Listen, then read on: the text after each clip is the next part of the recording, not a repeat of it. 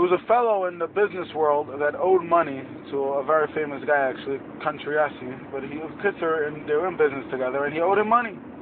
So when Country Yossi went down to get the money from him, he told him that, he waved his hand before he even walked into the store. He said, he doesn't have the money. So Country Yossi asked him, he said, what's going on, you had a bad day? He said, since I've been liberated from Auschwitz, I never had a bad day. You don't know what it means to have a bad day. What an amazing story in and of itself.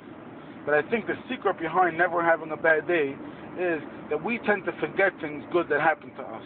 I have a sign hanging in my kitchen that says, I still remember when I prayed for the things that I have now. That's part of it. The Sfas Emes says in last week's parasha that Yaakov Avinu said, now I became two camps. Even though Yaakov Avinu's family grew way earlier, Sfas Emes says that he felt like it happened today, because the key to gratitude, the key to not complaining, the key to having every day a good day is remembering the things that you prayed for, and now you have them. Relax. Every day that man was liberated from Auschwitz.